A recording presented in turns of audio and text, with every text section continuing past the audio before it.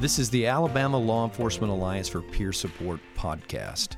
Our goal in this podcast is to provide you with information, whether you are a law enforcement officer or first responder, to help you deal with your everyday stressors.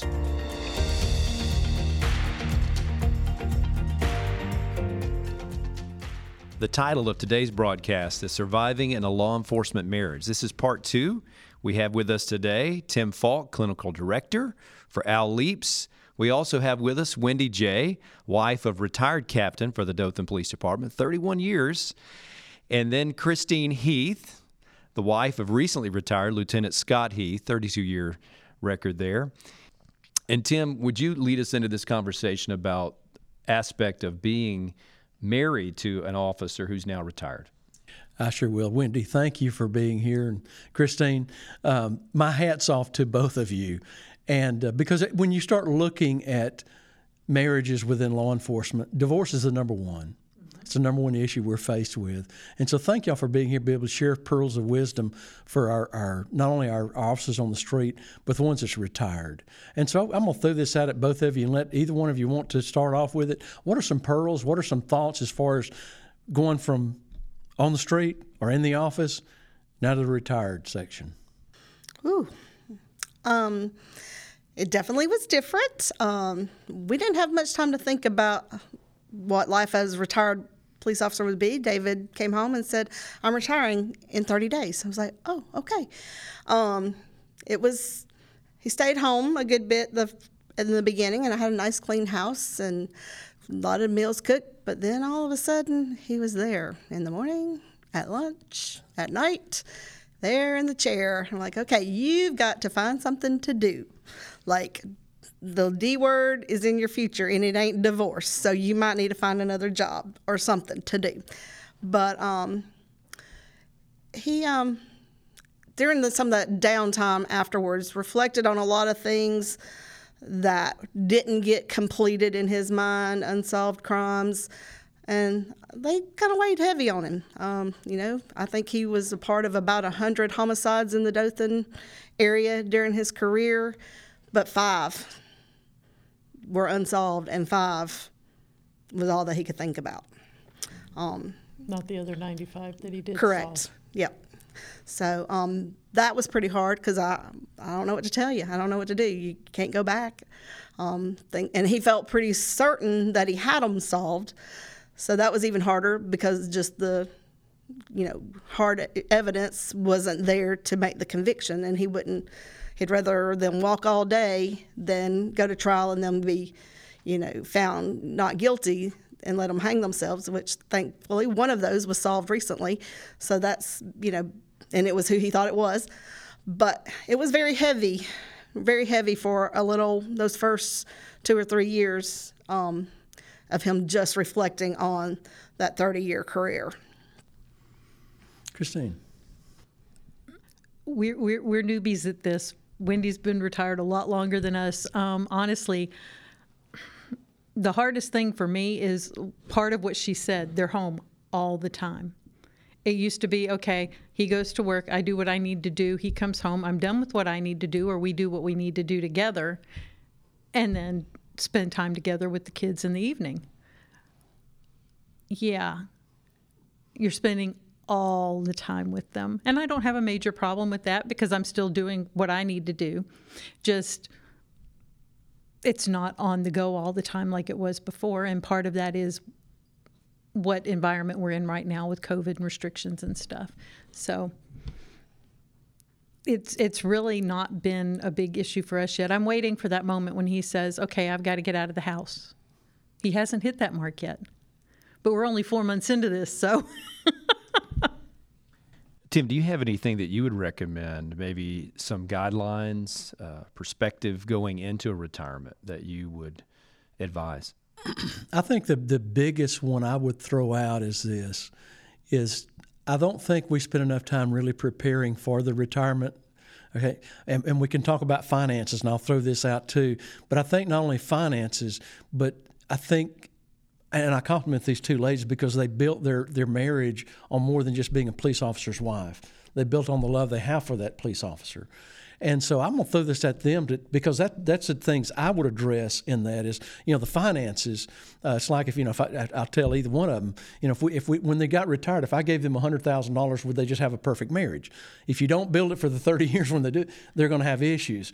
But I think for our young couples that are out there, maybe just recently retired, like Christine and Heath and Scott, and well as the older couples that have went up in the retirement, how did finances impact you, as far as retirement coming up now?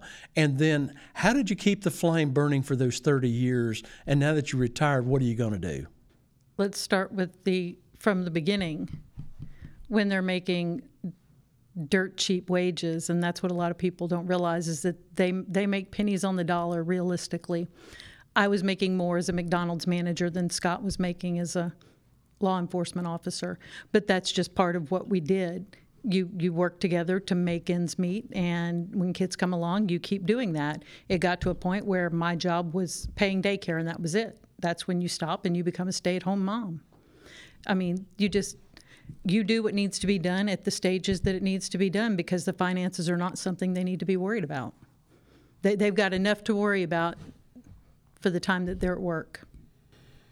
I would say the one thing, being a law enforcement officer is not a job. And anybody who takes it because they just need a job, well, they're going to be sorely disappointed anyway, because you're not getting this job for the money. You will not be rich doing it. And I knew from the time I started dating David that was something in him, that he wanted to be a cop, and that it was a true calling. He was called to be a cop, to serve and protect people, and it didn't matter that the money wasn't there.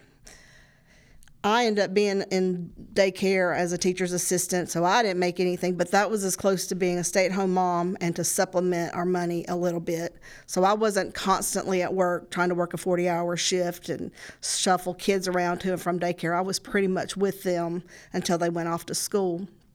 But even though we didn't make much money, we probably could have planned our finances better through the years and been a little more diligent. We sometimes just lived financially by the seat of our pants. And thank goodness after 33 years, we're finally, feeling comfortable and, not stressing, oh my gosh, well, power is going to get cut off tomorrow if I don't go pay it. Where am I going to get the money? I don't know, but, and we've made it. Our family slogan is, it's all going to work out. It all has worked out all these years. Every time we thought that things were not, that this is it, that's going to break us, we're not going to be there. It's all worked out, and we've come out, clean. Thank you, Wendy. I appreciate that. I want to ask you both ladies, both ladies. All right, here we go. Thank you, Wendy. I appreciate that. I want to ask both of you ladies, as you look back over the years, is there anything that you would go back and say to your younger self and to these new spouses of law enforcement officers? And I just want to say, one of the things that I can pick up on is commitment. Both of you ladies were committed to your spouses, and it's going to take that level of commitment, which is not something we see as a common trait in our society anymore. And we've got some resources we're going to talk about in just a minute for that. But if you can just share, looking back with us, about some things. And Christine, I'm going to ask you first. Okay. Honestly, what I would say is plan. If you can put some money back, plan for retirement. Go with whatever. I mean, like with Alabama, they have RSA 1 that they can put additional monies into for retirement, which is on top of what they put into retirement out of their paychecks. And we were never told about that. And that is something that every new one that comes in now, we're telling them, if we know them, you need to do this. Any amount that you can put in is that much more towards retirement, and you're not doing like we did and going, okay, now what do we do? How are we going to do this? Is the power getting cut off? Things like that. Wendy? Staying committed, which thankfully I was, but anybody coming in, if you made those vows to be married or you said I love you till the end of time, stay committed to that vow. Plan for your future financially, even if it feels like $5, you just can't save that $5 somehow, some way, stick $5 back here, there, and not spend it. Budget your money. And then just, you married this person because you love them. The job is just part of it. There's other jobs out there that are stressful on families, and, there's no reason that law enforcement has to be the number one divorce rate in the country. If you love them no matter what. Some days you don't like them. Some days they don't come home. But when they do, you hug them, you kiss them, you tell them you love them, and you just stay committed to your family, your relationship, and, know that you're going to be there together. I hear both of you saying how important it is that you're committed not only to each other, but to the plan and then to the love.